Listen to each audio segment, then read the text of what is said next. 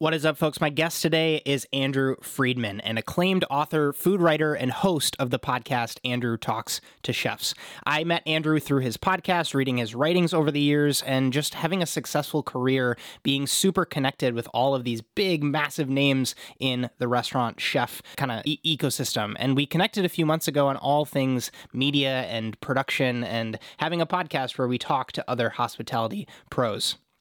For more than 10 years, Andrew has collaborated with many of the nation's biggest and most revered chefs on cookbooks and other writing projects. His writing career began in 1997 when Alfred Portale asked him to collaborate on the Gotham Bar and Grill cookbook. He has since worked as a cookbook collaborator on more than 20 projects, including Knives at Dawn, cataloging the Bocuse d'Or, as well as Chefs, Drugs, and Rock and Roll, which he gets very vulnerable about in this conversation. I wasn't expecting that, as well as helping a number of the nation's best chefs share their culinary viewpoints with readers. He does have a new book coming out soon, which unfortunately he had to keep pretty close to the chest in this conversation. But if you folks enjoyed this one, I would love to have Andrew back on the show because we didn't nearly cover my massive list of questions that I had for him in the time that we had together. If at any point you'd like to pause and check out Andrew online or any of the specific linkable things we discussed, please do check out the show notes, which are always available in the description of this podcast. But before we talk to Andrew, I want to give a quick business shout out as well as a sentimental shout out to JB Prince. As many of you folks probably remember, we talked to Tim Musig, the CEO of the chef-focused gear company, a few episodes back. And since then, Tim has made the showroom available to the Repertoire podcast to shoot in. And so to say the obvious, if you're in the market for my favorite tweezers, silicone molds, knives, perforated spoons, mat furs, bench scrapers, piping tips, carbon steel pans, you name it, JB Prince has it. And JB Prince also supports this show, and I would love for you to support them. Links are in the description of this podcast to shop JB Prince. And with that business bit out of the way, this is probably the first time I'm going to talk sentimentally about this partnership because it was pretty surreal as a first episode to record in the showroom. Because if you would have told Justin in culinary school that he would be interviewing a best-selling author in the showroom that I used to get intimidated walking into, I would call you a nutcase. And I'm just so incredibly grateful to get to do what I do with this show and for you folks. And I really hope that there are some insights in this episode that bring you some value, because at the end of the day, it's not about the cool things that I get to do. It's the cool things I get to help you folks accomplish. And so keep sending me your success stories, your DMs, all of the things that you folks are up to out there in the world accomplishing. Please share this episode with a friend, screenshot this, share it on Instagram, tag me, tag Andrew, tag JB Prince. And I'm just really excited to share this conversation with you. Please enjoy.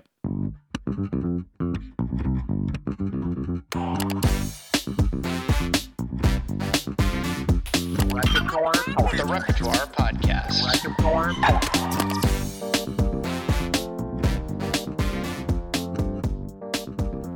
Do you keep this like encyclopedic knowledge of chef stuff? Like, how do you keep track of everything? You mean the fact that curious. I knew Matt had been the chef all there? Of this stuff. Like, there's few people. I'm just older than you.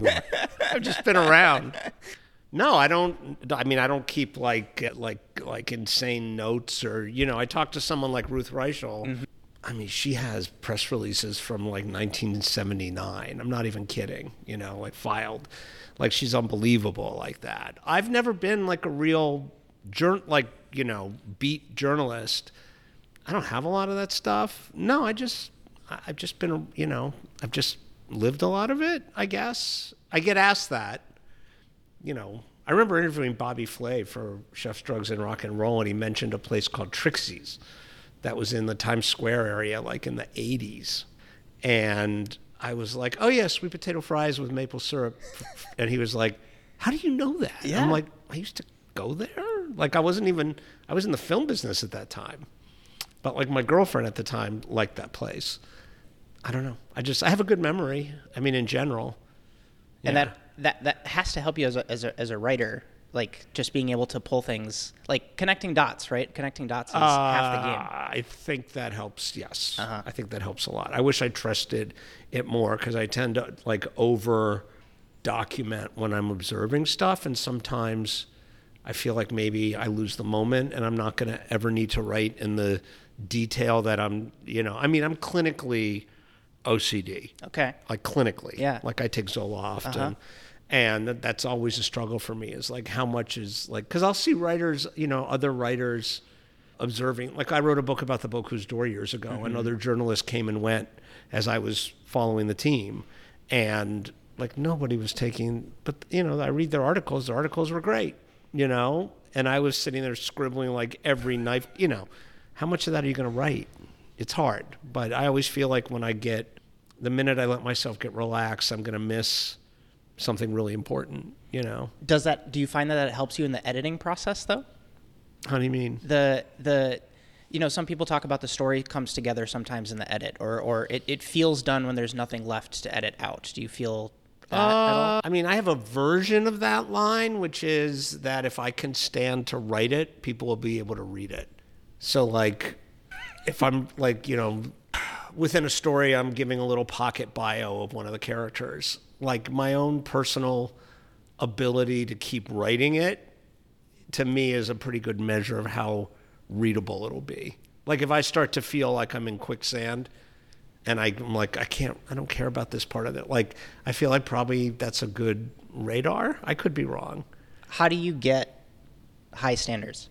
How do I get high standards? Yeah. Because that's what it is at the end of the day. It's I guess. Are we recording now, by the way? Or are we just... Well, you are. I started and I was going to give an intro, but okay. I'm going to just keep going. Okay. That's okay with you. That's fine.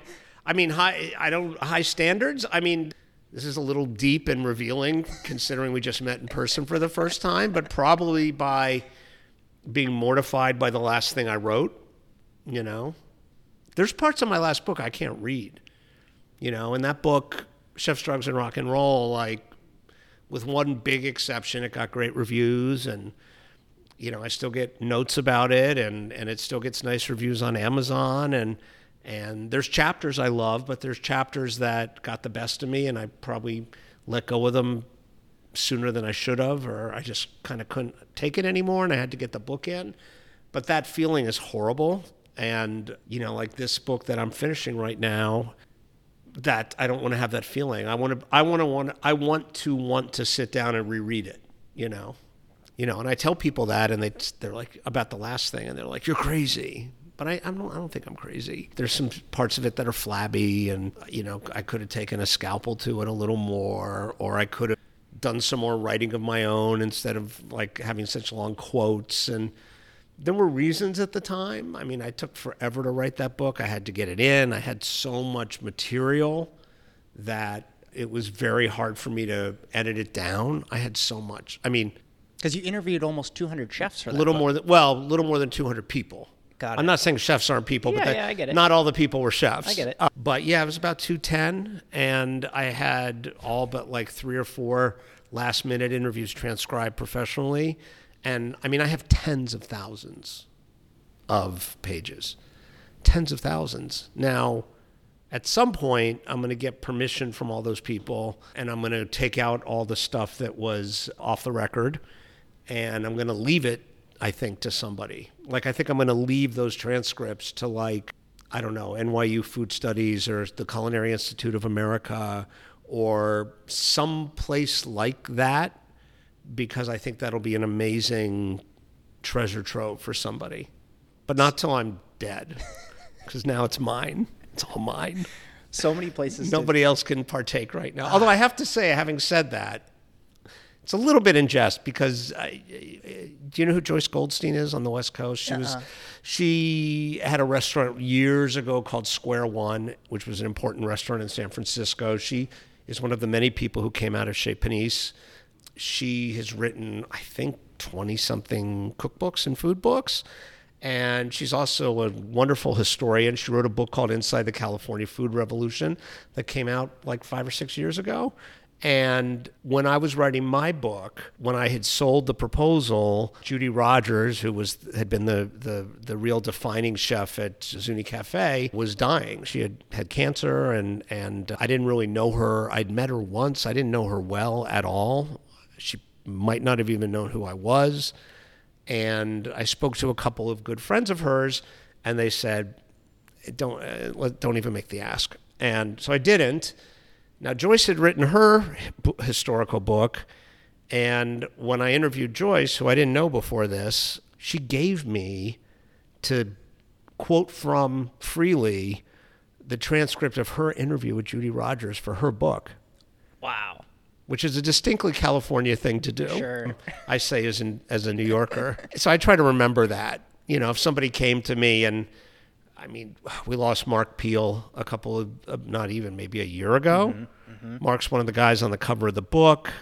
He was in a lot of these restaurants. I have an amazing hour-long interview with Mark. If somebody was going over the same ground and they asked me and I thought they were doing something on the up and up, I'd probably do that I'd probably pay it forward, But generally speaking, no. But I do want to, my agreement with all the interviewees was I was only recording them for accuracy, that, Sure. I wouldn't, play these things in a public way. Or twist them out of context. Like that's that's happens too often. No, I'd like to think at this point I have a reputation for being an honest broker. But yeah, of course. But no, it is my plan to A, stay healthy and live a while, and B, to clean up the off the record stuff and get people's permission and talk to some institution. Yeah, and leave, these, I don't know what it is. It's probably like 30 to 40,000 pages of interviews with everybody. It's everybody. Incredible. It's Alice Waters and Wolfgang Puck and Jeremiah Tower and Lydia Shire and Sarah Moulton and Alfred Portali and Jonathan Waxman, and it's everybody. And people who were sous chefs who are not household names, and people who were in the business then and got out. And yeah. Anyway, yes. So many threads to pull on there. The one that I think is so fascinating to hear you talk about that book as a scarlet letter. What you don't look back at it fondly. I think chefs have this funny thing that will sometimes happen as they go from their first or second or sometimes even third concept before they hit their thing. And they have this, it shows in all of the documentaries that they make on chefs sometimes, not all of them, but it is a distinct part of the story to show the article with the 1-star review or the 2-star review. And that chef looks back at that time at that restaurant, the menu that they were serving, the cuisine that they were kind of trying to construct, and they just couldn't quite get it right. And they're like, that's embarrassing. Like, I hate that. But then, I think Wiley has a story like that. And then WD-50 comes after, right? So do you get excited about that? Like, I like hearing about those stories of the before the success piece. And it's not like you aren't successful, but like to have a book come after that, I just think people see failures as negative, and they aren't always. Yeah, and also however you phrased it, I don't dislike my last book. My last book in a lot of ways changed my career. I can't talk about it publicly, but it's for the third time now under option for possibly turning it into a docuseries. Industry people know it. Yeah. It's a lot easier for me to get interviews now. I get more calls to be, I was just in this documentary about Mario Batali. I'm just there to give some history, but all that kind of thing happens, which is great. But if I'm understanding your question, am I excited to have another at bat? Oh, yeah. The only reason, the book I'm about to turn in, it hasn't been the tardiness debacle that Chef's Drugs was. That took, I was supposed to take 2 years. I took 5 years.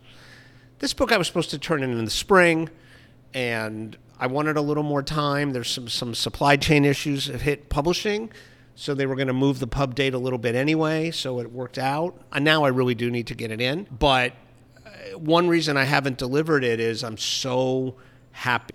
I'm knocking on wood. I'm so happy with what I've written so far, and I sit down sometimes, and instead of picking up wherever I stopped, I pick up on page 1 and I just read from page 1. And, the few people like my agent, my wife, 1 or 2 friends who I've shown pages to, they see it. And it's maybe a little weird to talk about this openly or publicly, but, I have read about artists that I admire who, were on the verge of doing something. And I use that term very broadly.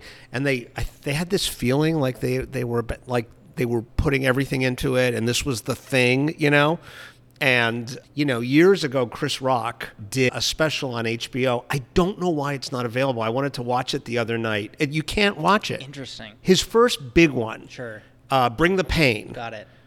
The one that really took him to the level that he stayed at basically since. It had some very famous bits in it, some of which he probably couldn't do right now. You may know the one I mean, you may not, but it was very... I can't bring it to mind. Oh, well, there's a bit in there that he does. Let's just say he identified a demarcation line within the black community. Got it. That involves a word we don't use. Sure. And it was a major. I remember him talking about this bit on the Oprah Winfrey Show. Wow. But anyway, friends of his, I read something about the making of that thing, and friends of his talked about him getting ready for that performance. Though I remember somebody saying he trained for it the way a prize fighter trains for a title fight. Dope. And for a very different example, and I'm not comparing myself to either of these gentlemen, but especially not to the second one. Apparently, what's the album? The Bob Dylan album that has Tangled Up in Blue on it. Is it Highway 61? I can't remember offhand. Anyway, whatever album it was, people talked about, him showing up in New York, with these songs written and being just like unbelievably excited and knowing he had gotten like to another level. And again, I don't know does it seem weird?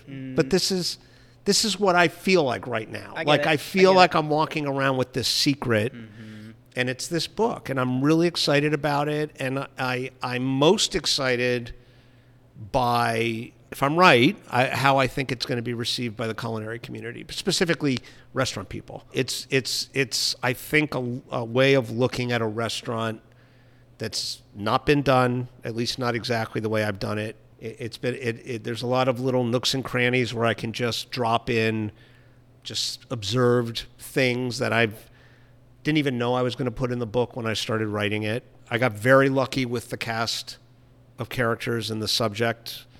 And, I think all writers have had moments where Spalding Gray did one of his, monologue shows years ago called Monster in a Box. And it was about the manuscript was the monster in the box. It's like this thing. This feeling. Well, it's this thing that you're afraid of. You don't you wake up in the morning and there are days where you're like, I can't. I don't know what to write right now. I don't feel that way with this book. I've not experienced writer's block. I've not experienced confusion about how to structure it. I mean, I've had decisions to make, and I've certainly unmade and made them, remade them in a different way. But like Chef's Drugs and Rock and Roll, like just figuring out what am I going to whittle all this history down to, That was hard. That took months, maybe years if you added it all up. And stuff that I wrote that never got used, and, restaurants I wrote entire histories of that aren't in the book. And, there's none of that with this. This is all very, honestly, I woke up with this idea a couple of years back, and it's basically the idea I woke up with. Basically, it hasn't changed much. That feels so creatively sound when that happens. I feel very, I feel very lucky right now. I feel lucky that I get to do it. I feel lucky that, everyone had their version of this during COVID.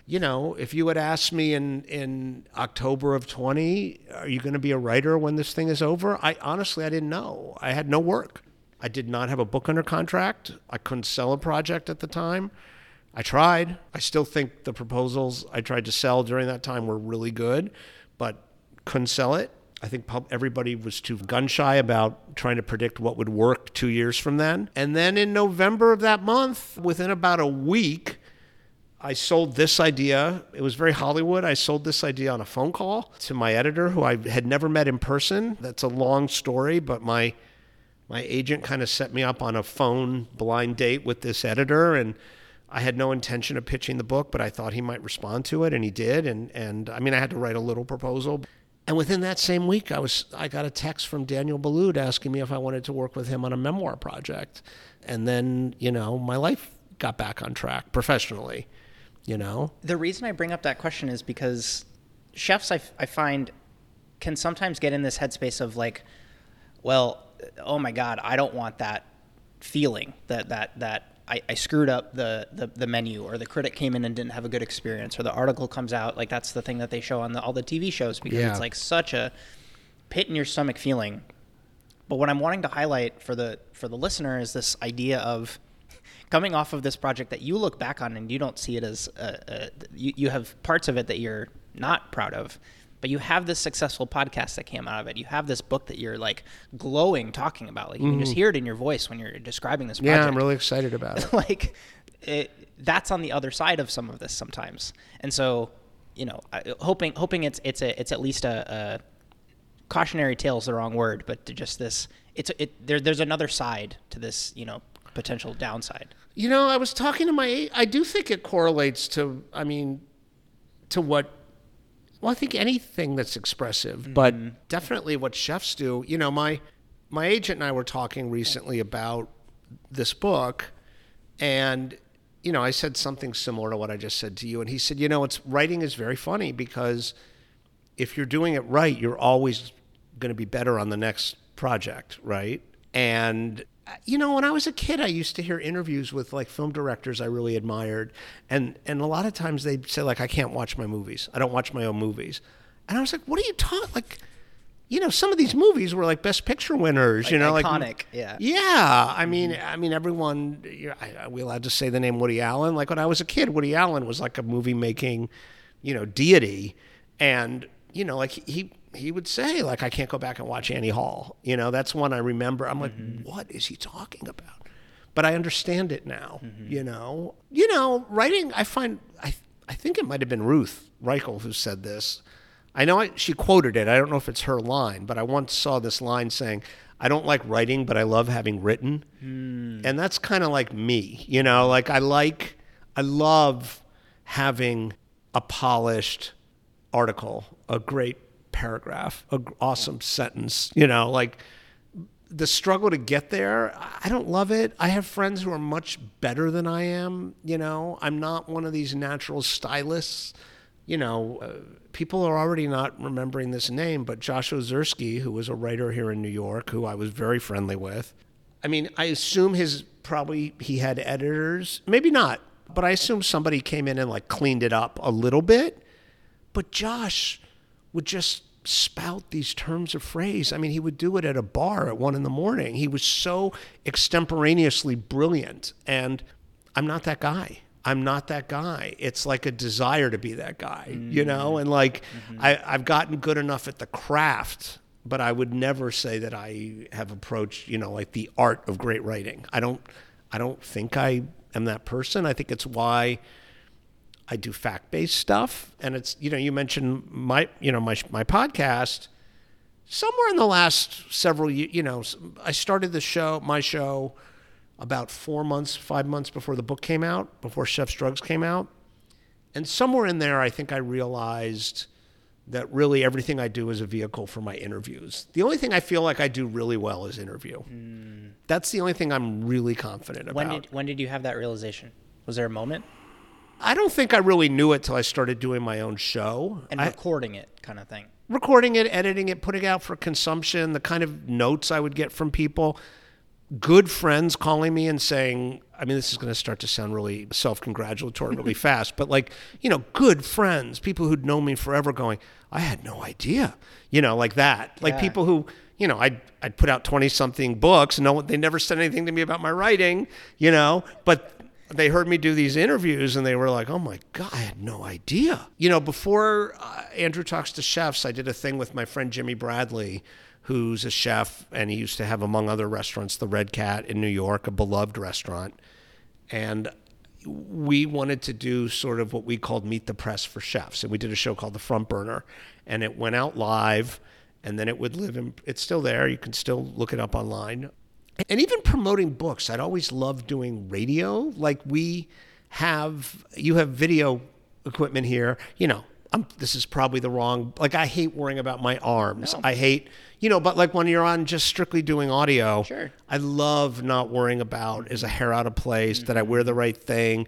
When I used to act in high school and college, I never knew what to do with my arms, like ever. Yeah. But just extemporaneously talking, I love it. I do genuinely want to know about people. I am very curious that way. And when we were getting ready to do The Front Burner, I started listening to a lot of podcasts. I never really did before that. And I was really drawn to Mark Maron's podcast, WTF. Okay. Which is one of the biggest podcasts in the world. And, initially that show, for people who don't know, Mark Maron was a comic. He still is. He's an actor, and mostly, though, he's an interviewer now. But, when he started that podcast, it was him interviewing other comics, and it was about the craft, and it was about the life, and even when we started doing the Front Burner, in the back of my mind, I was like, I want to be the Mark Maron of the chef world. Like, I'm not a chef. Like, he was a comic interviewing other comics, but I felt like I knew the world enough that I could interview chefs on equal footing, that I understood their life enough to ask questions about everything from cooking school to how the creative process, to the review process, to managing people, to how did you create your kind of professional curriculum of jobs early in your career. And I had that in my head. And the minute, Jimmy decided he was going to move out of New York and, he was going to maybe do some other stuff and we were going to stop doing the show, immediately I was like, I'm going to do this thing. And, I'm into the 200s now of episodes. And as soon as, the first one I did was with Alex Stupak. And even that one, I was like, how are people even finding this? I'm so excited for his new restaurant. Yeah. I can't wait to go. Well, I think he's brilliant. Yeah. I think he's absolutely brilliant. But, it started strong, and Alex it's a funny thing. I sent him a note about this sometime during COVID because I had re-listened to it. I originally had another guest booked for the first show, and they had to cancel. Wow. And within 10 minutes of the cancellation, I got an email from his PR firm saying, hey, we saw you're starting a show. Do you want to? And I had met Alex once or twice. I'd always been a little intimidated by him. He's very intimidating. Well, he's really smart. Mm-hmm. He's really quick. He's multidisciplinary. He's in the kitchen. Yeah. And I had this vibe from him, and based on where he had worked, for people who don't know, he had worked at, he was the opening pastry chef at Alinea, and he had been the pastry chef at WD-50. He comes out of some hardcore environments. And, my impression was he probably doesn't suffer fools very well. He had done my old show once, and the one Jimmy and I did, and he was super nice. And he became the first guest. And all of this is a long way of me saying, because it was Alex, I prepped really extensively. I still do, but I don't come with pages of notes. I don't come with physical notes anymore. That's like a thing of mine. But at the time, because it was Alex, I prepped the way James Lipton preps for Inside the... I had so many notes, and I had his book with me, and, the taco book, and I had and we had an amazing conversation. And to be honest, it built up my confidence, the fact that I could kind of go 15 rounds with him and not embarrass myself. And that just set a tone. You asked about how do you set a standard before. That set a standard really fast, And then I'm friendly with Amanda Cohen, and I had her lined up to be the second guest already. And then I had Mike Anthony come on very early. And then, it's funny because I've known her before she did television or anything, but Amanda Freitag, who's now very well known from Chopped and all these other things. I knew Amanda back when she was a sous chef in New York. And I saw her at Missy Robbins' book party for Missy's first book. And, Amanda said, oh, can I come on? I saw you have a show. Can I come on? I was like, yeah. So she was my fourth guest. And I always talk about that episode as being the one where I felt like the show found its voice, because it was a really good mix of New York City restaurant. Not that the show's just New York, but her career's been here. New York City restaurant history, her personal trajectory as a cook and as a chef. And then she's just I never knew this, but she was a great storyteller. She told some funny stories in that interview.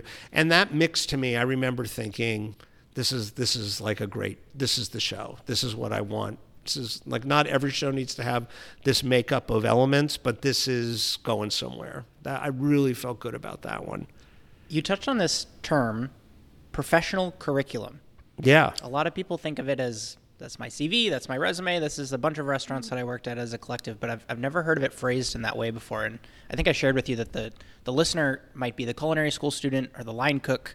And so after interviewing so many people and bringing up that topic on so many shows with so many of these high-performing chefs, have you noticed commonalities in people's professional curriculum? Because obviously these people work at different places, but is there a like step outside of your comfort zone / move abroad / like any commonalities there that you would impart on the listener? I think probably, I haven't thought about it that way. I think probably, if I sat down and charted it out, there's probably some like groups that would start to materialize. But what I mean by professional curriculum is, I think I just mean whether or not you went to cooking school. I think, the people who've become our most compelling chefs and maybe our most successful ones in a lot of cases are people who maybe they didn't always know.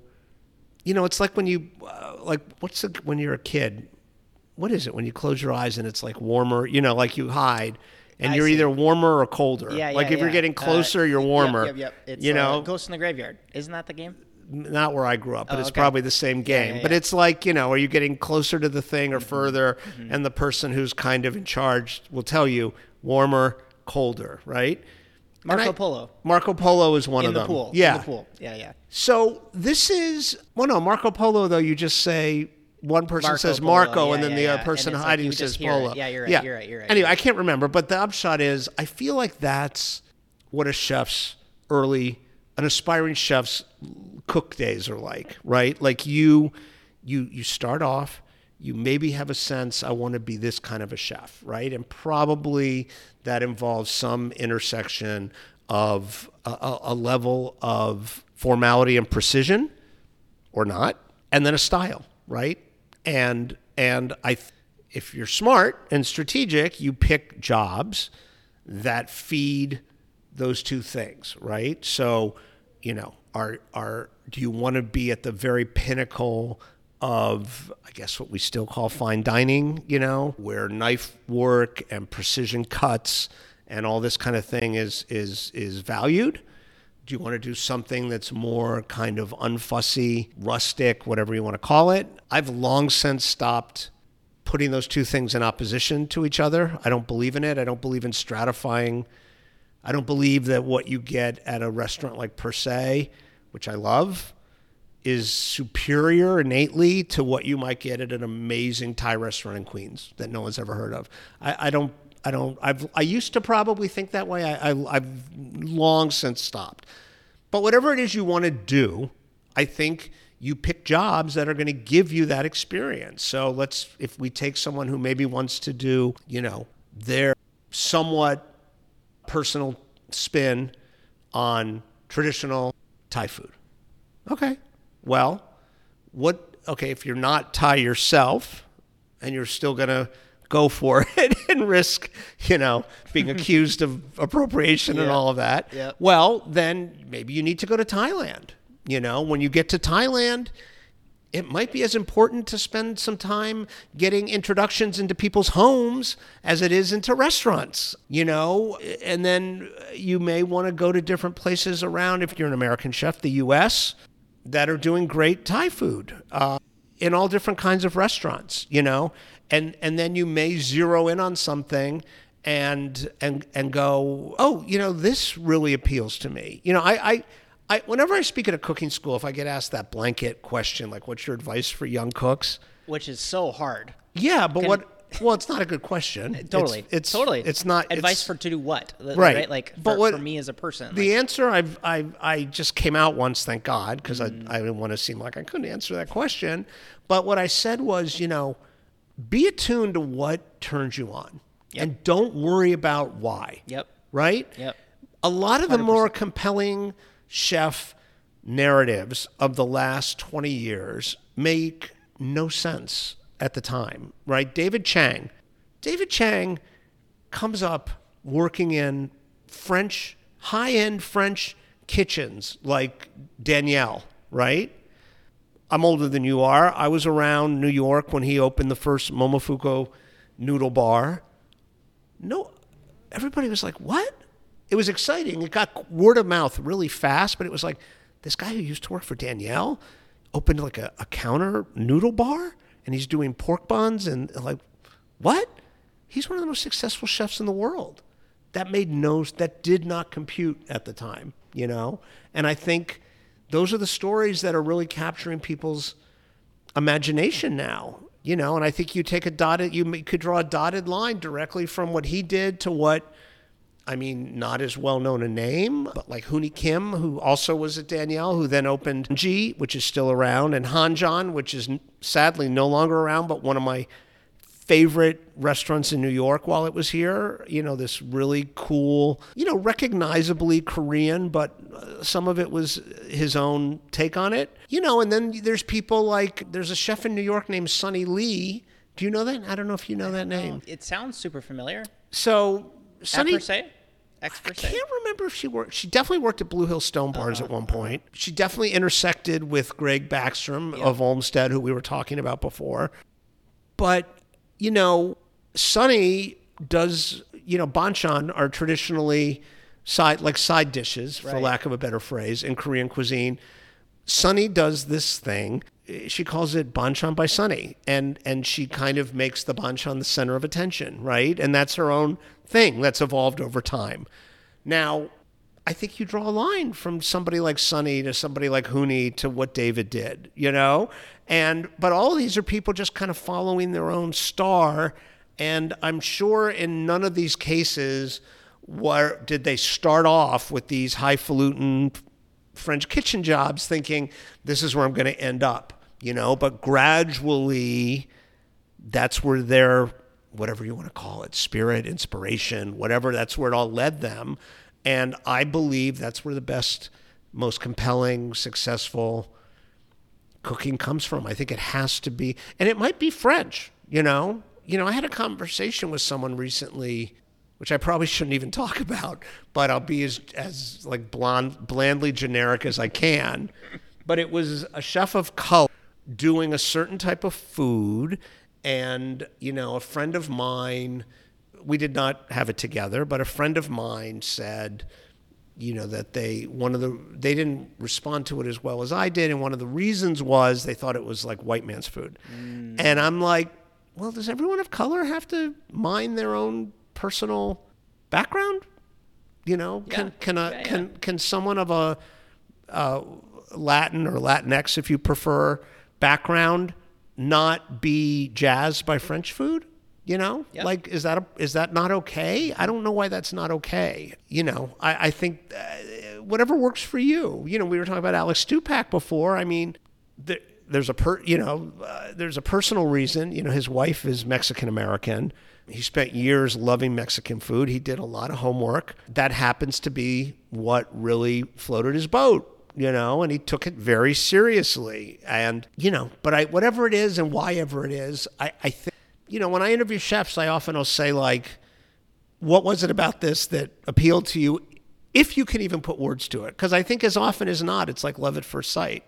There's just something animal in you that responds to something. And in some ways, maybe it's best not to examine it, you know, and just, you know, as a chef friend of mine in California likes to say, just let it happen, you know, just like see where it takes you, you know. And I think being alive to your own reaction to things is invaluable. And I don't think you get taught that, but I think the people, you know, who have had the most success, who are the people whose books we read and the people we watch on shows like Chef's Table, like, I think those are people who somewhere along the way they had that moment, you know, the light fell just right and they saw their lane and like they understood who they were on the plate and they just went in on that, you know. And I think that's where happiness lies. I think that's true for anyone who does something expressive. I think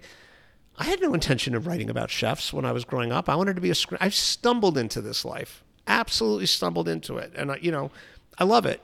You know, I used to work for a film producer in my 20s, and I remember him giving an intern like a welcome talk one day. And he was saying, you know, as you watch movies, this person at the time was like probably a student at NYU, right? Just be aware of what you like, and don't worry about why, and don't worry about if anyone else likes it. Just worry about if you like it, because those are probably the movies you're going to want to produce, direct, write, whatever, when the time comes, you know? And if you go to the film world, like, is there a more successful director in the last 25 years than Quentin Tarantino? Those movies are like, those are just the product of, you know, all these movies. Curiosity. Yeah, and all these movies he watched when, you know, famously now, when he was a video store clerk, you know, just like a sponge for all these movies that his mind chews up and spits out as their own thing, you know. But I think he's unquestionably an artist, you know, but who saw that coming, you know? And, you know, the proof is how many, you know, there's so many people who want to be him and they do stuff and it's just well, like, I think that's where people like get stuck is trying, following the path of trying to be someone. And by definition, if you do that, you will always be second place to Quentin Tarantino. Yeah, or like how many chef memoirists want to be Tony Bourdain? Exactly. And none of them have been. Yep. Some people have written good books. I think the ones who have done, you know, like when Gabrielle Hamilton wrote Blood, Bones, and Butter, but that was her own book. She wasn't trying to be Tony, you know. I write my stuff. I'm not comparing myself to Tony, who was like my North Star in a lot of ways. But, you know, when I've accepted my place as kind of, you know, the geeky friend of the chef world on, you know, on the margins, you know, who's been accepted, you know, Right. like this is really dating myself, but it was such, people probably still know it, you know. I used to walk into parties with like, you know, it'd be me and like 3 chefs, you know, we'd walk into a party and people were like, really, Andrew? And I just would go, do you remember Happy Days? Yeah. So I would go point to the chefs and be like, Fonzie, and then point to myself and go, Richie Cunningham. You know, I've for whatever reason, I've been accepted in a world where I stand out like a sore thumb, you know. But it's, you know, I'm at this point, it's like most of my friends are chefs. I don't have that many friends who are writers, you know, chefs. I mean, my good friend Evan Sung is a photographer. Mm-hmm. I don't have that many. I have a few friends who are writers, but you know, never having worked at a magazine or a website or a blog or like, I never spent time in those rooms. So I never developed that network. I am at a point in my life now where, you know, there's a lot of writers I've met because they've asked, you know, wanted to have coffee when they first showed up and get some advice. And like, you know, I know people like that, but yeah, my social circle is much more in the kitchen realm. So I wanted to ask you, because as I was kind of scrolling back through your Instagram and seeing what restaurants in New York get you excited. Yeah. As you go to a new place, whether it's super hyped up or hole in the wall or undiscovered gem or what have you, and you walk in and, you know, whether you're solo or eating with someone, what do you look for in a new restaurant menu, chef's expression?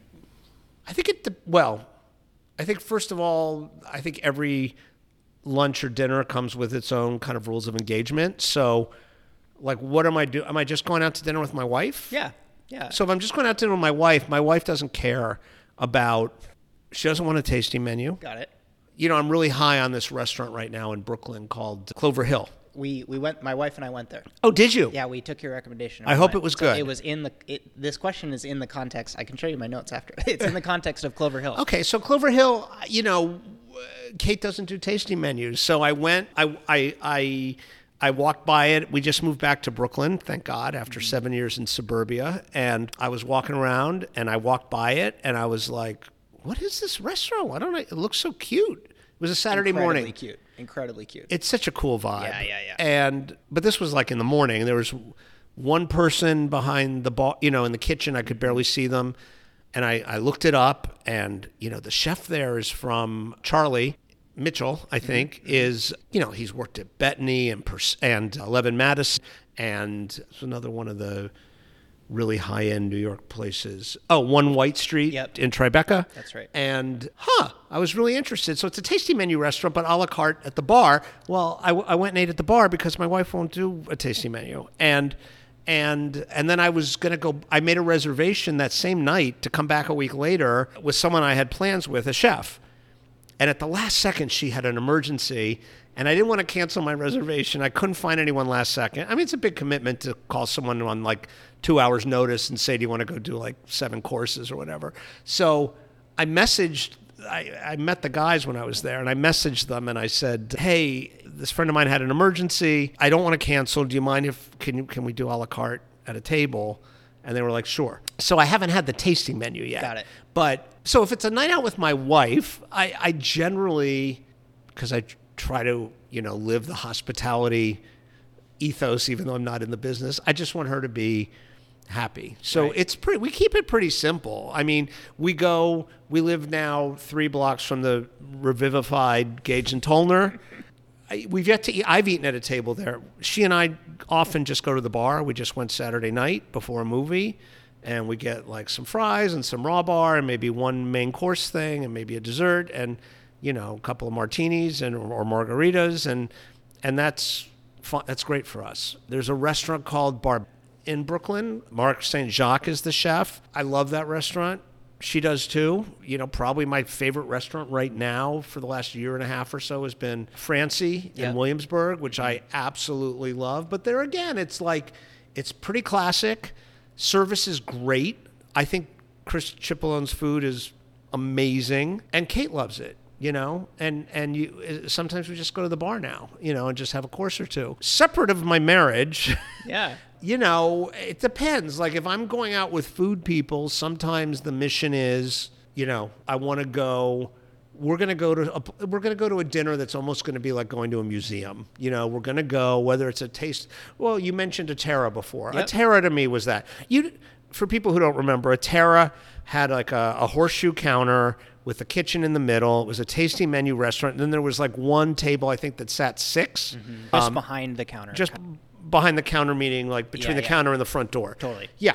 And to me, that was like the kind of restaurant where I would go with food people, and we were going there to eat and talk about what we were eating. Like that, you don't go there for a business dinner. You don't go there with someone who wants the garden salad and the roast chicken. Like you go there with someone who literally, when the staff says, is there anything you can't eat? The answer's, unless it's an allergy, which I've since developed an allergy, but it's okay. Almonds. I go almonds. Yeah, Got it. It's okay. But other than that, I just say, just send it. That's who goes to a restaurant like that. If it's a restaurant like that, I mean, I'd probably be a good Michelin reviewer because, like, first and foremost for me, it is the food. At this moment in time, after or during whatever we're saying about COVID, I'm not really interested in a lot of bells and whistles. I'm not really interested in, kind of a show-offy experience. I'm not interested, and I don't say this, I loved it. I loved it when it was doing its thing. But, like the 11 Madison Park of 10 years ago, which at the time, I wrote a love letter to it once on my blog at the time. But I'm not looking for that right now. Got it. But I am, if it's really cool food and exciting, I'm happy to have it presented pretty simply. I'm kind of aligned more with people probably a little younger than me than older than me, in that I really don't have a huge need or desire to get dressed up. It's one of the things I love in Brooklyn is you can go to Francie or you can go to Clover Hill.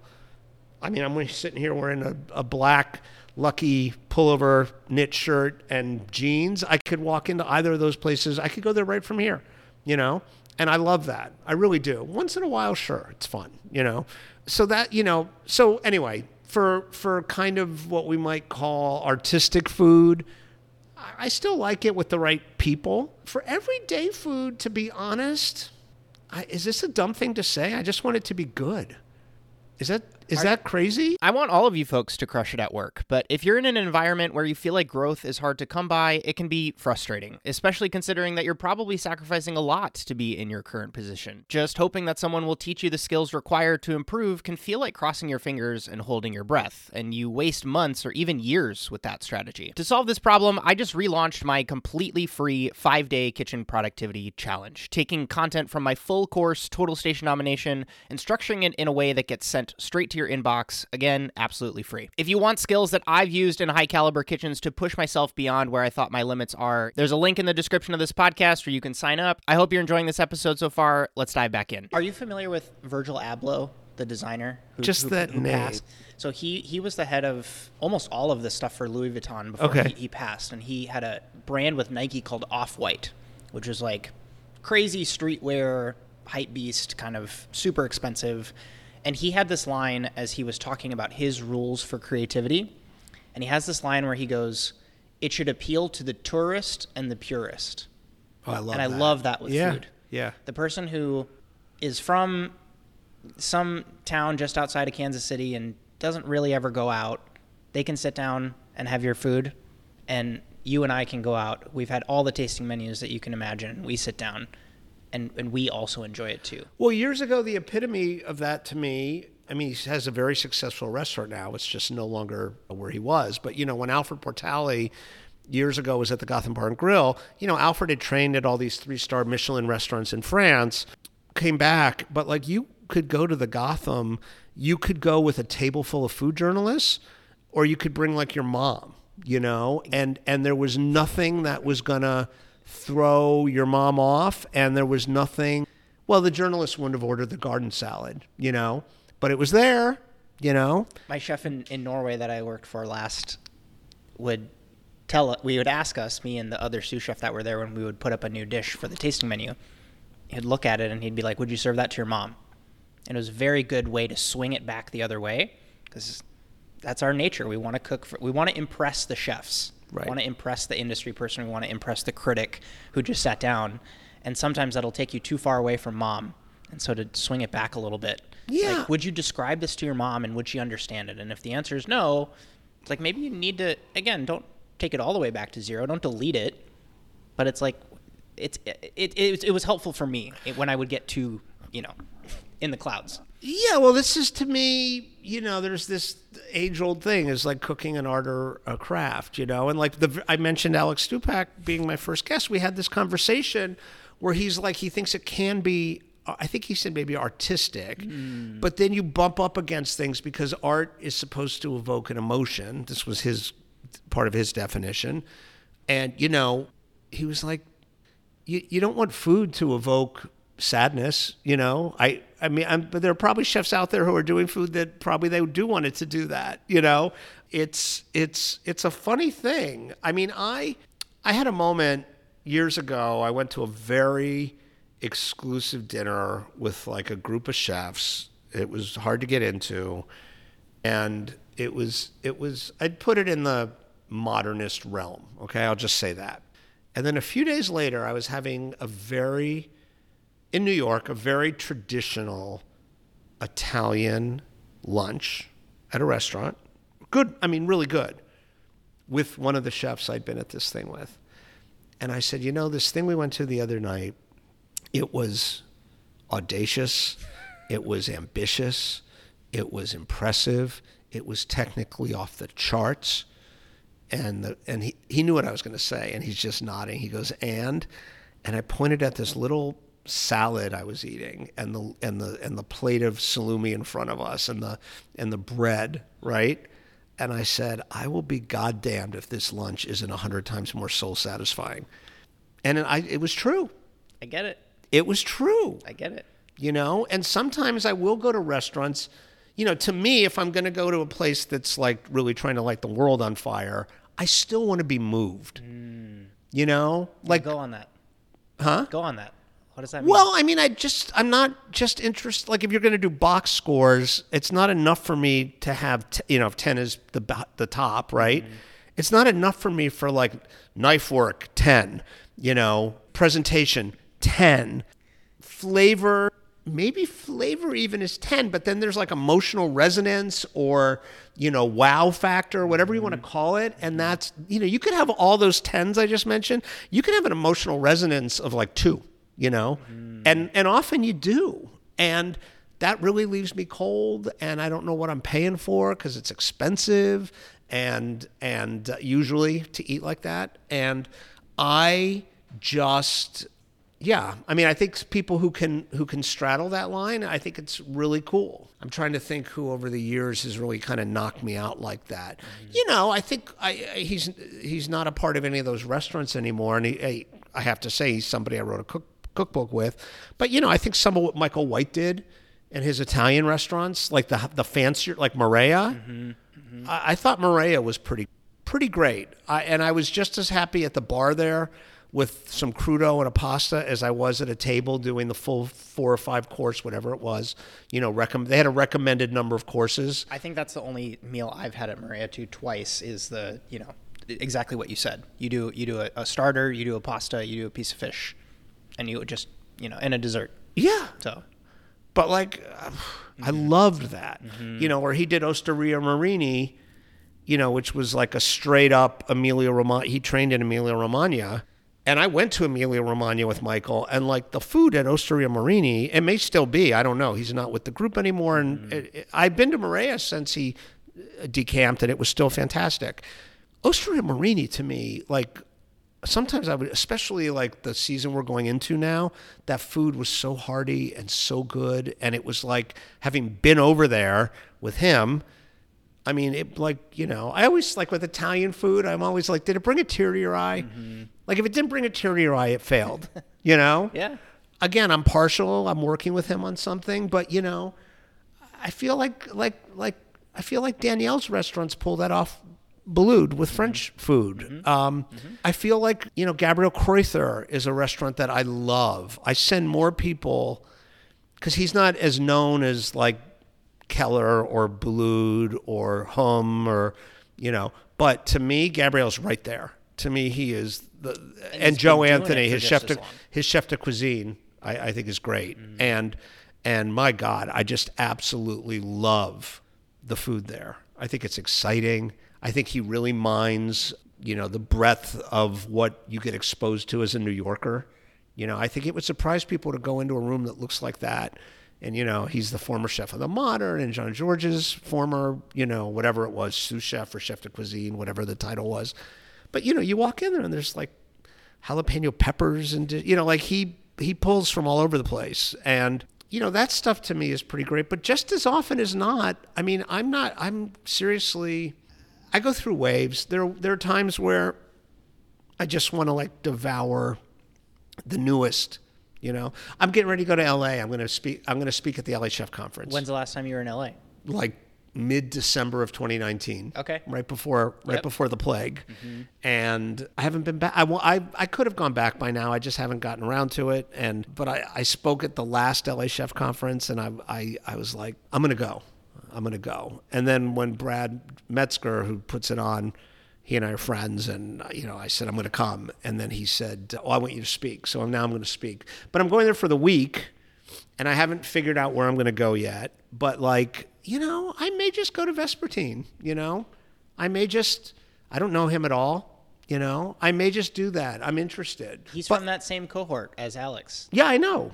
But, you know, and I very distinctly remember we were on stage together promoting Chef's Drugs and Rock and Roll, but Ruth Reichel said to me that the late Jonathan Gold told her she was going to hate it. And then she went and she loved it. Wow. And that made me very curious. You know, but I'll also go to Capo in Santa Monica and eat a steak and some pasta. You know, I love that restaurant. And I'm sure I'll hit a food truck, you know, I'll go get some tacos. I mean, I'll do the full breadth of stuff as much as you can in a week. For me, it's going to be about how many, you know, places and friends' places I return to versus, you know, I've never eaten at, Evan Funky's place. Oh, Felix. I've never been to Felix. Never. I really want to try that pasta. Yeah. It's probably the most hyped pasta in the United States. You know, I'd like to try that, you know. And in the same part of town, I love Dave Barron's Pajoli. I love. You know, I've been there like 3 times. Like Jelena? Have you been to Jelena? Yes. Yeah. Also phenomenal. For breakfast. Oh, interesting. Yeah. Go for dinner. Yeah. It's phenomenal. Yeah. Can I just say? Yeah. I won't say it. I'll Please. tell you off air. All right. I had one of those moments there. At Pajoli. No, it's Jelena. Jelena. Okay. Yeah, we went for breakfast, and I ordered bacon, and I wanted it. I said, can you do the bacon well done? Yeah. And they said the kitchen won't do bacon well done. I don't really believe in that. Interesting. I don't really. That's like, I don't know. Yeah. Why? I don't know why. It's interesting. It was delicious bacon. Yeah. But that I should interesting. I should have said No, that. I'm sorry, Jelena. No, it's I okay. love you, Jelena. No, I mean if we cut it out, we cut it out. It's your show. Yeah, But that kind of, I don't understand that kind of. Yeah. I don't understand that kind of. I mean, okay, that's your feeling, but I'm not asking you to transform a dish. I'm just asking for I get it. Another 30 seconds of fire. It's one of the reasons why when I try to document experiences going out to eat and share them, because I it's what I would have wanted when I was, writing some of my first menus for myself, is just to be able to kind of like visually flip through a tasting menu. Like that's why I kind of post my food videos online, is because it's this. But I'm very clear to not put a number rating on it. I don't put out a best meals of 2020 or 2021, right. Like a listicle kind of thing, because I call it this specific night at this specific place with these specific people. Mm-hmm. And to your point, the food could have been amazing on any other night, but because of a weird interaction with a service person, or the dish that you get all hyped on this pasta place and you go and the pasta is sold out, so you have to order something else, or something to that effect. Yeah, it's think, like seeing the understudy in a Broadway show. Yeah, and we're not playing the same beats on a beat machine in kitchens. Right. We're cooking with new ingredients on potentially a new menu on that, with maybe even a new staff because one of the guys didn't show up on that specific night. So listen, I sympathize with all this. I try to be like the anti-jerky, entitled food writer. Like I mean, unless I get like raw chicken, I don't send things back. I don't. You always been like that? Not when I was anonymous, like when I was like a young kid, in the film business. No, if something was inedible or not good, I mean, it would have to be really bad. I was never, I'd been a busboy and stuff like that. I was never mean, but if something was terrible, then maybe I would send it back. Rarely, but now, I mean, it's very weird for me now, because certainly in New York, but also in other places, like I just book on, Resi or on Open Table, but like as often as not now, like somebody spot knows who I am, and that's weird for me. It's almost always nice, but because of that, I try not to complain. I really try not to complain. And if I ever, I almost don't do it anymore, but if people ask me to get them in somewhere, I now actively tell them, listen, you are not allowed to complain. Like you are, like these people extended themselves, and, because I once had set someone up at a restaurant and like they complained about the table, and I was like, you can't, no. But no, it would have to be, I won't say where, but a couple of years ago I went out somewhere and I was with one of my professional elders, a critic, retired critic, who always would give me grief because I never would voice a complaint to a restaurant. And we got served a very simple chicken that I will say it was inedibly salty. I mean, it was really salty. And this person said to me, well, I assume you're just going to eat it. We were all sharing. Well, I assume you're just going to eat it all because you won't ever send anything back. And I was like, you know what? You're right. This should go back. And I had, I got the attention of our server, and I said, listen, I never do this. And we had only taken, like, it was like a pounded out chicken and it had some kind of a sauce. And we had clearly only cut a little piece off one end. So, like 10 inches away on the other side. I said, this is really salty. And I said, and honestly, if they don't mind, you can see it. I said, just have one of the guys in the back nick a piece from this. And they came back and said, the kitchen's really sorry. Wow. But it would have to be like that. Yeah. It would have to be. And if I were on my own and that happened, I probably wouldn't have still. I can't. I don't want to make people feel bad. It's a great example though, because like there's a way to do it and there's a way to not do it. But if it's like I say, it has to be something. I say raw chicken because that could make you very sick, right? Like, It would have to be something like that. I don't, or, here's your, like having told them I can't eat almonds, and then, an almond thing drops, Sure. but it has to be something like that. But what was the question that led me on this like tangent? Well, we were talking about the tourist and the purist anecdote on just food creativity, restaurant experience, right? Because it's clearly like you're in the best city, one of the best cities in the world for it. Yes. And then we were talking about LA. That's how we LA, right. Yeah. And I don't know where I'm going to go. Yeah, that's going to be a hard week for me to allocate. I only have, if I take the conference out, because that's a full day at night. And I think I haven't booked my return ticket, but I think I'm taking a red eye home that Friday. So that gives me 4 days and nights, if you count my departure night. It's not much. LA is a big city. It's huge. I'll share a couple places with you when we turn the mics off. Because I was there a month and a half ago. Yeah. Had a lot of good food experiences. Good. It's on. LA is on. The thing I was going to ask you was, do you have talks on different topics, kind of like preloaded, that you like to speak on, or is there? Oh, you mean like when you get asked like a thing where you could like pull the string and like no. Okay, you talk about the same kind of topics. I don't give that many talks. Yeah. I'm trying to get better at it. I would like to, I mean, I did have a little bit of a thing like that, like with Chef's Drugs and rock and roll, and I did post a thing. It's so funny because I didn't realize it, but I live right around the corner from one of the places I went to. When that book came out, I posted a little thing on Instagram and said like, hey, if you want me to come talk to your team about American restaurant and chef history, I'll come, and I didn't do it many places. I actually did it at Per Se. I got a very nice, that was the first place that asked when I posted, like almost immediately. Cool. The general manager at the time, who's now I think director of ops for Keller on the East Coast, so has New York and also like Surf Club down in Florida, got in touch. And I went and spoke in the dining room there. That was great. Incredible. And then I went and spoke at this place, Chirka Brewing Company in downtown Brooklyn, which I live literally around the corner. I walked by the other day. I was like, oh my God, that's the place. Wow. But the chef there at the time, or maybe he was a consultant at the time, Sean Burnett, he has a great Instagram handle, 3-star student. He got in touch and I went and spoke there. I didn't do a lot of them, but as time allowed and as people wanted. And then I did go and speak to the culinary historians of Washington, D.C., and I did a version of that, and I spoke to the culinary historians of, I think, Los Angeles. I don't know what L.A. is, if you know L.A., L.A. is not just, people don't understand this, but L.A. is a collection of cities. What most people think of as L.A.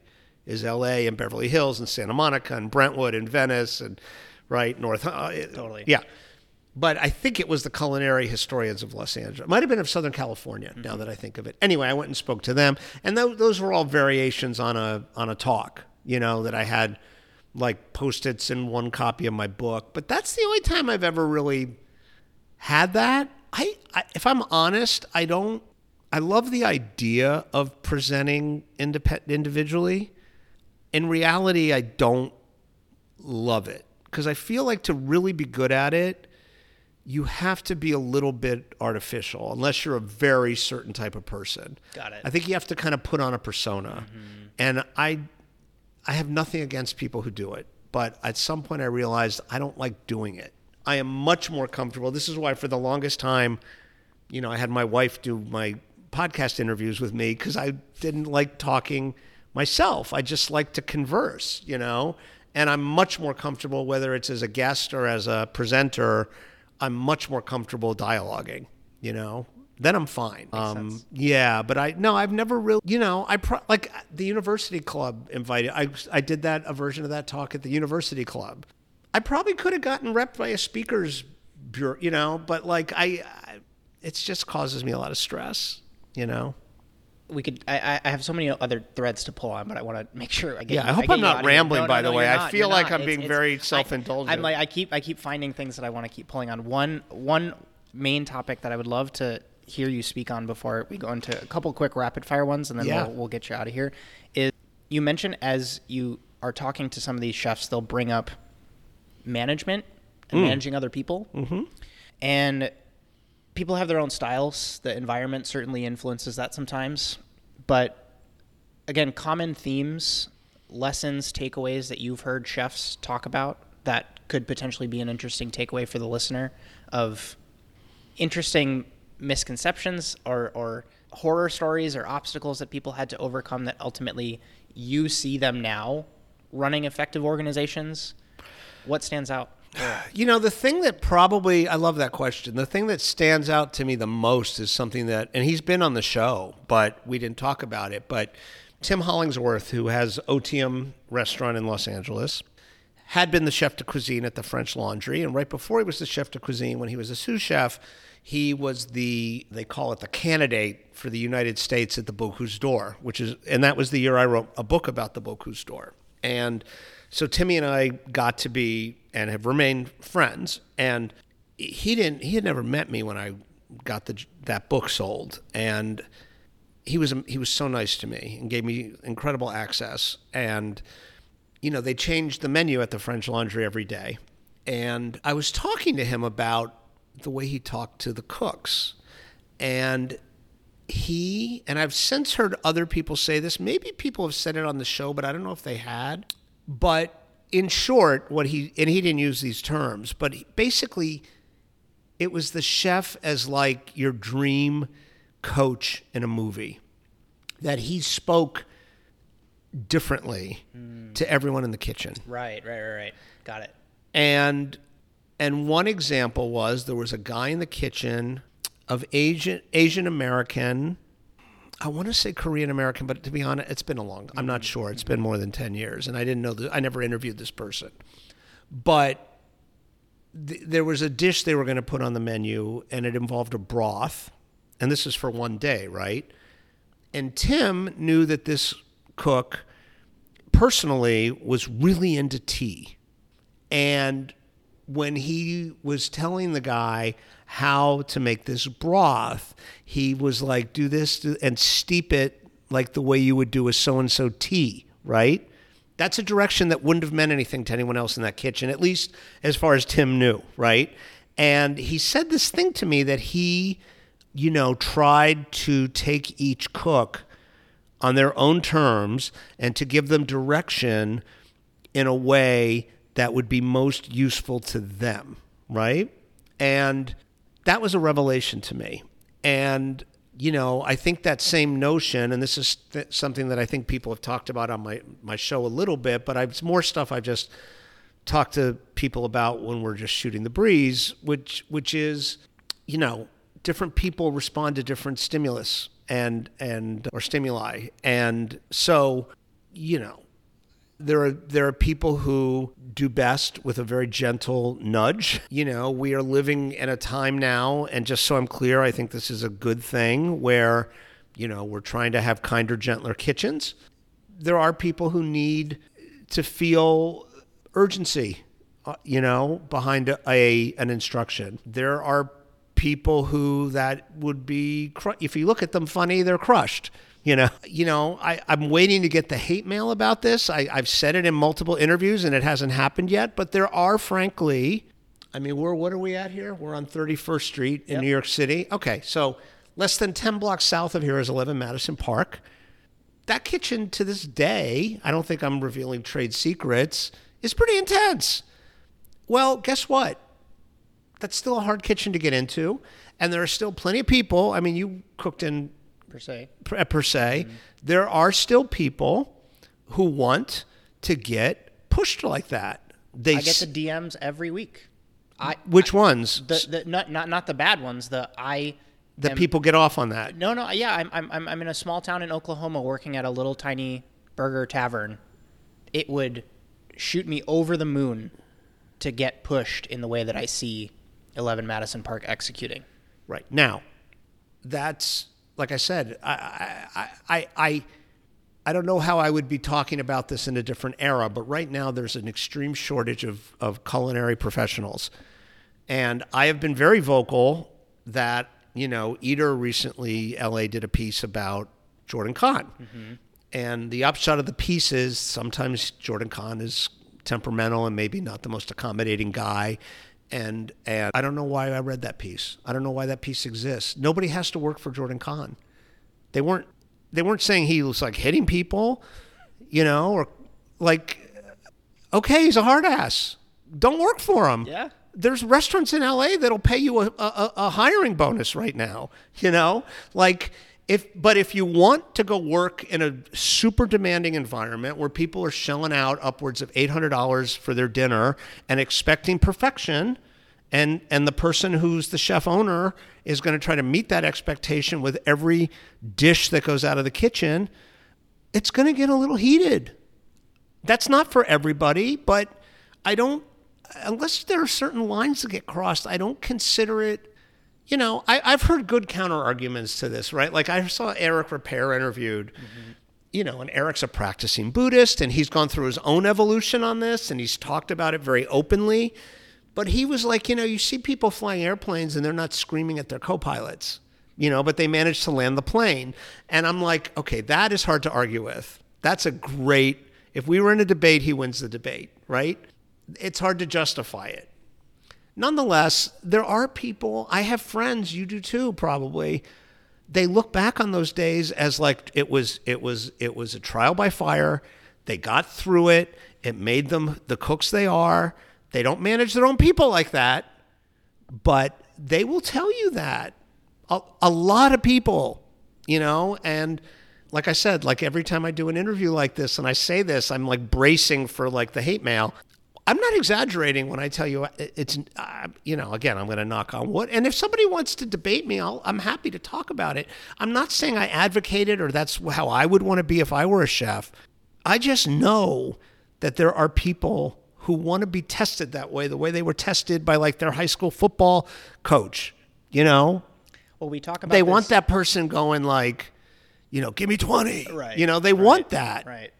Well, we talk about this rebellious side of chefs. I mean, I'm literally talking to the guy who wrote a book about it. But right. It's this idea of the rebellion when you're tasked with something can often come through in a way. And I was talking with someone this morning literally about this, how it comes from the other side too, from the cook side.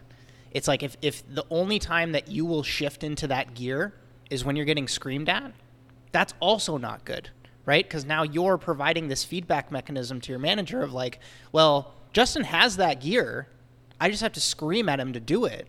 It's like, that's also not, you know what I mean? That feeds this, and you know, it's not, how much of that is fueled by me actually being genuinely scared and like, then I'm, you know, but I have worked with people where if there isn't this significant amount of negative reinforcement, there's this, again, this kind of pushback towards. Listen, where I like to think we've gotten is that I'd like to think we are out of the era, and I'm not naive enough to think this is true 100%, where like a chef just comes into the kitchen and that's their default mode, right? I like to think we're out of that era. I like to think we're in an era, and even Eric, I did interview Eric once on this subject, not for my podcast, but just for a blog post I did. And, you know, he said, look, there's still times where I'll get a little upset, but the difference is now, you know, it's a rarity, and I apologize at the end of the night. You know, I'd like to think that's where we are. I like to think we're at, okay, if the team is not coming through or there's a weak link and people need, no pun intended, a fire lit under them, someone's going to do that, you know, and then maybe they'll talk about it at the end of the night, you know. My impression is we're more in that mode now than we were 20 years ago, right? And, you know, I've said this forever, and you know, I don't think it's a bad thing that everyone has a camera in their pocket. I don't. I think it helps keep people in positions of authority in line, you know? But a lot of the stuff I hear presented as like, you know, scorched earth level transgressions to me, and this may just be a generational difference, and I'm always quick to say this, it's like it's like a refrain on my show, and I say it to older friends of mine all the time. Things change. Mm-hmm. It's the nature of things to change. I think it'd be great if no one ever had a chef be mad at them again, ever. I think that would be great. I don't think that's probably realistic. But, you know, there's people I know who I think probably have never yelled at a cook. You know, my friend David Waltuck, who had Chanterelle Restaurant for 30 years, even back in the day, used to say, I don't believe it yelling at people, the bitterness gets into the food, right? That was like his line. Interesting. Right? And David's a very gentle guy. Now, I don't know, did he ever yell at someone? Maybe he did. I wrote a cookbook with him. I spent a year hanging around that restaurant. I never saw it, and I've seen people yell in a way that would, raise the hair on the back of your neck, like I was once having dinner at a very upscale restaurant in New York, and my son at the time was maybe 5, and I was taking him to go to the bathroom, and we took a shortcut through the kitchen, and when we were coming back, the chef was like screaming at a cook, and it froze my son. Froze him. And I'm like, I was like, nothing to see here. Come on, rushed him out, I know it still happens. I don't think it's a good thing, but I mean, you were talking about the management thing. I don't know. I think everyone finds their own balance. I think kitchens find their own rhythm and tone and temperature, but I think some version of that thing Tim showed me, I've always believed that was, how to get the best out of each person. Contextually. Yeah, but also just who responds to what. I mean, I think it ought to be possible to have a kitchen. I mean, this is like a tangent we don't have time for, but like, I mean, how much of this boils down to the lousy, chickens are coming home to roost financial model of restaurants. Like if there were more bodies in a kitchen, right? There wouldn't be so much pressure. You wouldn't have pressure. Totally. Like all the pressure comes from getting this. You'd feel more resourced. Yes. Yeah. Mm-hmm. And that whole situation, and it's not the industry's fault, but I often feel like the industry takes a position of like this was done to us when in fact, I'm sorry, the entire industry collectively kicked the need for price increases, kicked that can down the road for decades until the system broke. And now any increase that will make up that ground, I'm speaking in shorthand, but I think your listeners and viewers will understand what I mean. Yeah. The amount that you would have to increase prices to close that gap now will cause sticker shock. It'd be a punch to the gut. And even I have friends, he talks very openly about it. David Nafeld, who has Kefico in San Francisco, former 11 Madison Park guy. He's been very outspoken. He's written with the help of a collaborator a couple of pieces for Business Insider about the neat things that have to change in the industry. He started doing this during COVID. And he said straight up, like his prices coming out of COVID were going to go up. I think he said like 40%. And I think there was just a big piece in the Chronicle about his restaurant. I don't know if he went up that high. He may have gone high. I don't know. But when Amanda Cohen reopened Dirt Candy full-on tasting menu again, she did a thing on Instagram saying, okay, all you people who've been saying you want to support restaurants, we've increased our prices. I think it was 30%. Mm-hmm. That sounds right. Now it's time to, walk the walk and come in and dine here, And she did that while maintaining, that they don't tip. That's a non-tipping restaurant. She's managed to make that work. Most people have failed at that, I'm full of admiration for these people, but it's hard. The game from the jump is hard, right? Like if it was just a case of just cracking the code, someone would have figured it out by now, and they would be super open with sharing it. Chefs aren't, that protective of, like. If I were going to become a chef right now, you know what I would be doing? I would be a permanent pop-up chef. I would try to build up a name to the point where I could charge top dollar.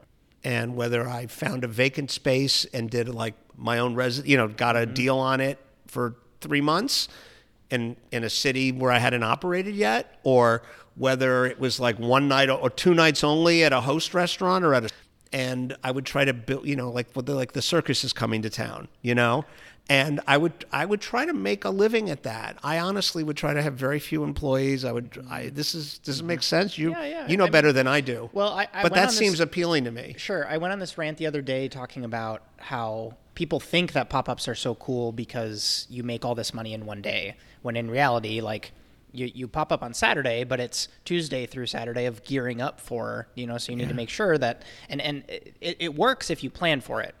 There's a great example of these two guys out of LA. They're Marcus Jernmark and Robert Sandberg. Marcus was at Akavit for a while, then he was at Franzen, and then that's where he met Robert, and now they're in LA. They're starting a project called Habitue, Habitue, and how they're starting is it's a 12 top booking.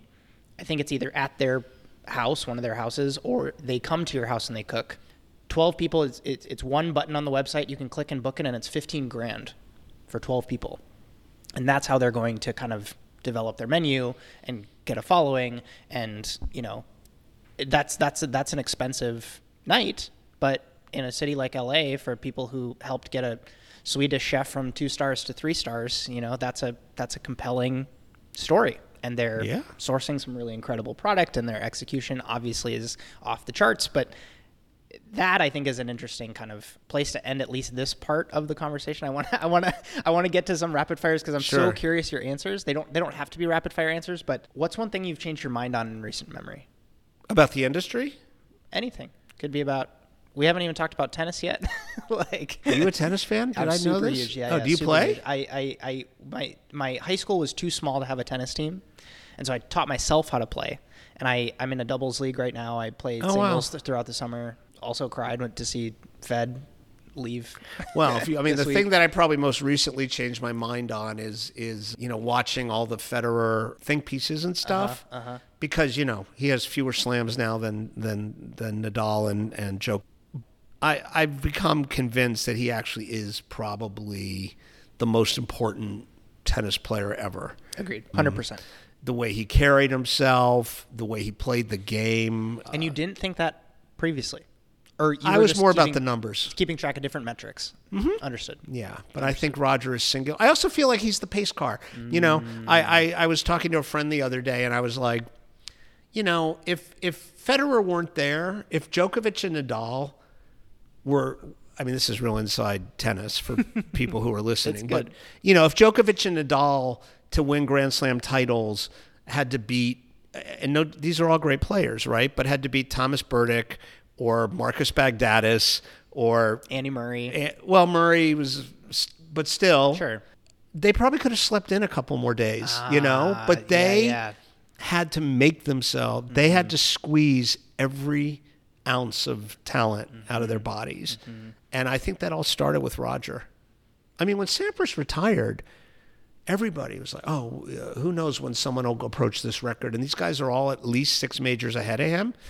Within the industry, to be honest, I'll tell you something I've changed my mind on, and I actually am about to see if they'll come on the show and talk about it. Some of the people who've been doing this. There was a piece written on the West Coast. I don't understand it, but there was a period of time where it was journalistic hunting season on Jessica Kozlow. Okay. Who has Squirrel. There was the Jam thing and whatever. But then there was also this thing there was a piece written where it was she doesn't credit her cooks for their ideas. She only gives them credit in Instagram posts and cookbook head notes. And I'm like, wait a minute, that's everybody.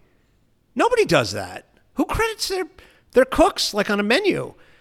And honestly, there were all these people quoted. It was an Eater piece. Who I honestly, if I had a place to write it, I would love for somebody to go do it, go check up on all the people who trashed her in that article and see if they're crediting their cooks, because I don't think any of them are. Ooh, I don't think any of them are. And recently, Colicchio was on my show, and returning guest, and we were talking about this, and I was like to me, I love the idea of it. The flaw in it to me had been well, let's say you have a cook who has a dish on the menu and it's the one clunker and it's the one that gets singled out by the critic, right? Are you going to throw that person under the bus? Is the critic going to make a point of identifying that person who you gave the spotlight to?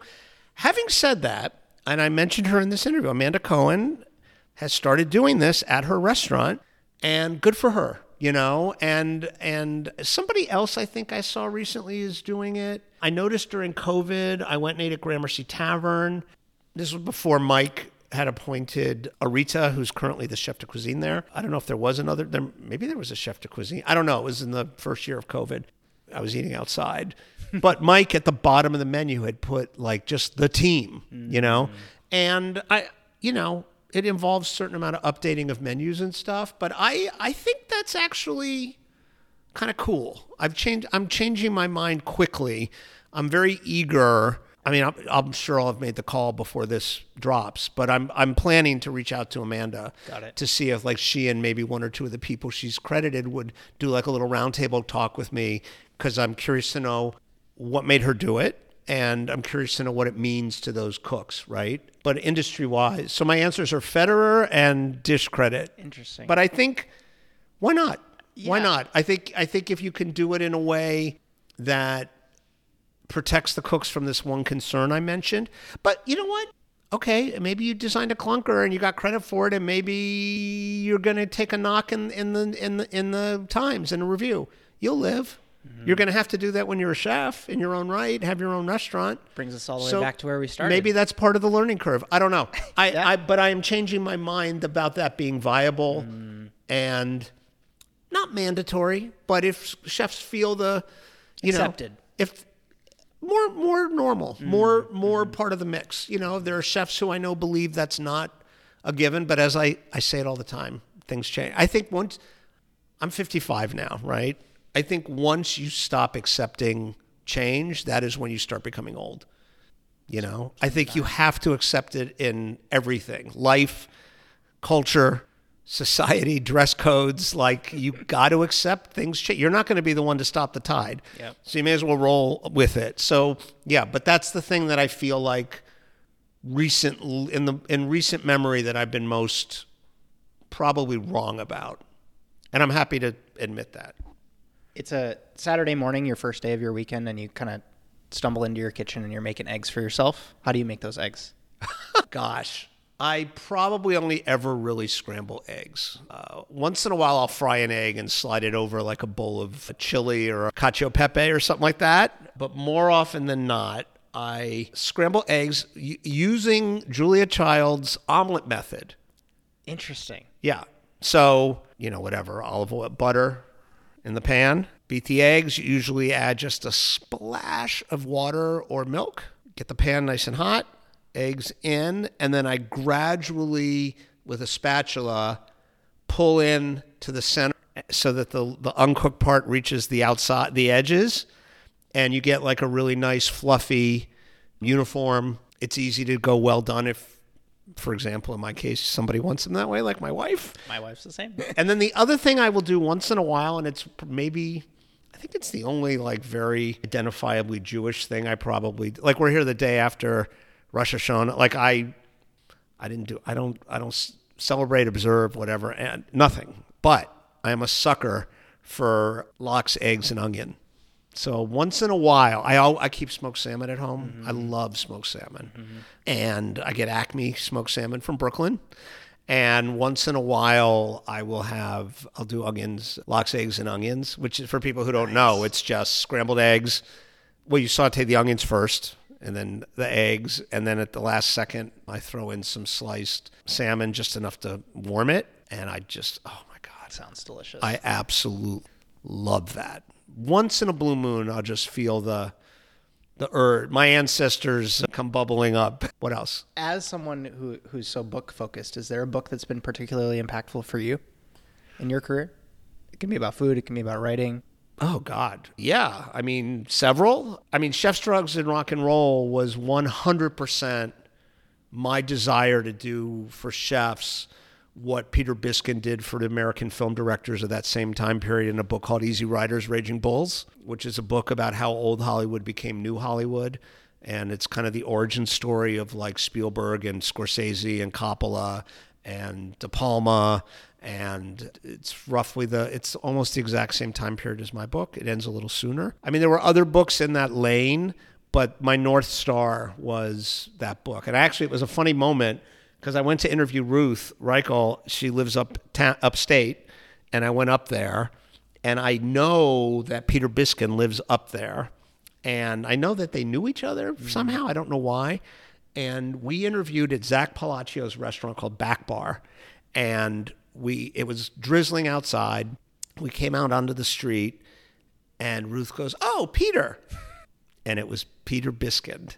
And it is the selfie I most regret not taking in my life. Oof. Didn't even occur to me, but I considered that like, and I'm not someone who says this kind of thing. I took it as a sign. Wow. I was like, that is amazing. I just interviewed like the queen bee of, that era of food journalism.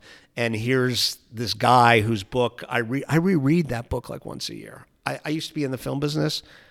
I love that book. He's a little more bold than I am. I could have put stories as salacious as the ones he puts in his book. I'm not that guy. Mm-hmm. Like there's what's in publishing is called the legal read. So like you turn in your book and, you have an editor and a copy editor, but then there's a legal read, especially with anything historical or and so like, for example, there are very well-known chefs who like 3 or 4 people told me on the record, like cocaine stories about them, but they wouldn't talk to me about it. Got it. And I can't do it. Respect. Are we out of juice? Yeah, we're okay. We got this one. Oh, we're good. So with that, the number of people I had on the record saying that stuff, the lawyers would have cleared it. I know I didn't talk to them about it, but I've been through enough legal reads. I can't. These people have grandkids. Like I'm not, and it's also like, as I like to say, I'm not covering like nuclear weapon proliferation. I'm writing about cooks. I get it. And it's a world I love. And I very strategically picked a very wholesome restaurant to put at the center of my next book. It's a restaurant called Wherewithal, which is run by Beverly Kim and her husband and co-chef and co-owner Johnny Clark. They have another restaurant that's been around much longer that's more well-known called Parachute in Chicago. Yep. And Beverly and Johnny and the team at Wherewithal are at the center of my next book. And, there was nothing there that I had to feel like, oh, am I being a wishy-washy journalist by leaving this out? Because they run a clean ship, So the drama comes from elsewhere in that book. But, yeah. Last question for you. Sure. You somehow get a call right after this interview that you've won an all-expenses-paid trip to eat at your dream restaurant. And when you get there, there's someone you've always wanted to speak with waiting to have dinner with you. Who is that restaurant and who is that? What is that restaurant and who is that person? And this is in the realm of the possible? So these are restaurants that are currently exist and people who are currently alive? I like to add, if it would make it a spicy answer, it can be living or dead on the restaurant and person side too. Because it's just interesting for me to hear. I mean, the 2 restaurants I wrote about in Chef's Drugs and Rock and Roll that I never got to experience. And I was alive, but I was a dope from Florida who didn't know food. I mean, I didn't know anything. I came to New York for college. So the first thing that comes to mind is the Quilted Giraffe, which was one of the very first American run kitchens to earn 4 stars from the New York Times.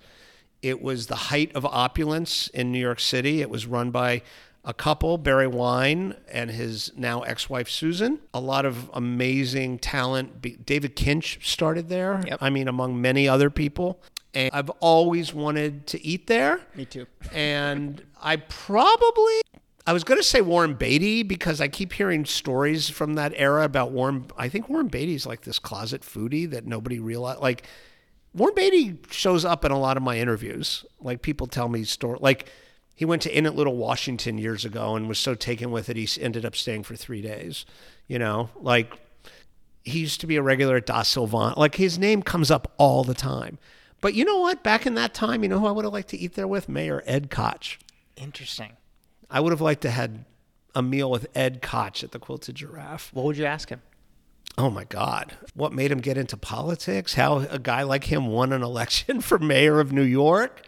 What it was like, running against a young Mario Cuomo at one point? If the conversation went there, his personal life, which was always much kind of wondered about, and, his personal romantic life and all that stuff. I used to see him. I used to live at 88 Bleecker Street, which is between Broadway and Mercer. Yep. And this was in the early days of the Angelica movie theater, which is still there. And I used to see Ed Koch all the time because as a writer, I could go to Matt's and he would be there sometimes, like, in the popcorn line. That's amazing. That's probably not the ultimate answer. That's the first thing that comes to mind. And then if I can cheat, the other place I always wished I could have gone was Stars.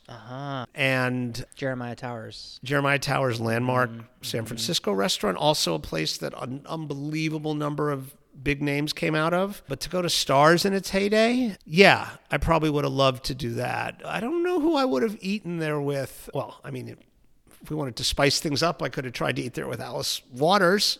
That would have been awesome. Who did eat there a few times. Okay. You would not think that was true, but she did. I remember when she told me that when I interviewed her, I was surprised because their personal and professional breakup was so operatic and kind of poisonous, at least where Jeremiah was concerned. But I don't know, maybe the mayor, maybe Willie Brown, the mayor at one point of, the very, very, very flamboyant mayor of San Francisco, entertaining guy, or maybe, it would be some combination. Like, Francis Ford Coppola was a regular at Chez Panisse in the early days, like going to Chez Panisse with him back then. But it all involves some degree of time travel. Yeah. I feel like most restaurants I'd want to go to now, I'm very lucky I've gone, or I'm thinking about it. I mean, I've never been to Osteria Francescano, Massimo's restaurant. I could. It feels available. I never ate at El Bulli. That's probably my biggest regret. That's my biggest one. When people ask me about if you could go back in time and do a restaurant. You missed it also? Quilted Giraffe and El Bulli. The closest I came was when Grant and Dave Barron did Next. I went too. I flew just to go there. Me too. I had to. Yeah. It was a friend had a four-top booked, and he was like, "Hey, can you come to Chicago for 36 hours to eat at this That's restaurant?" what we did. I did that. That's so funny. Yeah. I don't even think it was 36. Yeah. Shorter than that. You that have was, to. Yeah, I mean, it was incredible. Such a institution, man. Yeah, but it would be something like that, or eating under, crazy Marco, going to Harvey's back in the day in London or something like just like over the top, just opulence and the stories about to be honest, the wastefulness out of those kitchens. But the food, I'm sure, was incredible. So. Andrew, I could keep your mouth on the mic for another 2 hours. Honestly, this has been awesome. I hope I didn't ramble. I feel like I've been very self-indulgent, but not it's at nice. Good questions. Thanks for having me. It's nice to be the guest and just show up. So yeah, thank you. I enjoyed it. Where can people find the book? The next book? Yes. Well, any of my. I mean, I'm very lucky. My books have been from major publishers, so. Well, at this point, Chefs, Drugs, and Rock and Roll, you probably have to go to like an online seller. Maybe you'd find one copy in your local independent bookstore. But when my next book, which is called The Dish, comes out next June, it's coming out from Mariner, which is an imprint of HarperCollins. So it'll be readily available in whatever bookstores are still around and online sites. Yeah. And I'll be traveling a little bit. I'll for sure be doing events in Chicago and New York. So keep an eye out for that. And maybe, I'll get to meet you and sign your book. Totally. Well, thank you again for coming on the show. And I'm excited to continue to get some great restaurant recommendations from you in your city. Andrew's so fun to talk to because he's just a industry gusher. Like, he loves the restaurant scene, the chef scene, the creativity scene. He even talks about sports, and I kind of teased it at the end there. I really wanted to talk with him more about tennis-related things because he's not only played it himself, but he's such a diehard fan, and he's written about it too. And so he understands the sport like a lot of people don't. And as I kind of shared at the top of this interview, there were lists of questions that I didn't get a chance to even touch. And so really hoping to get a part 2 with Andrew, especially as his book starts to come out. The thing that I wanted to add here at the end before we roll the outro is just to keep an eye on Andrew on Instagram. And you can also go ahead and follow the Repertoire newsletter if you aren't subscribed already, because that's where I'll probably be announcing when Andrew's book goes live, because I really want to give you folks a heads up. He talked with me off mic on the details that are going to be included inside of the book, and it just sounds like a project that I haven't seen people discuss in this way before. And so being able to bring that to you folks, especially if you geek out about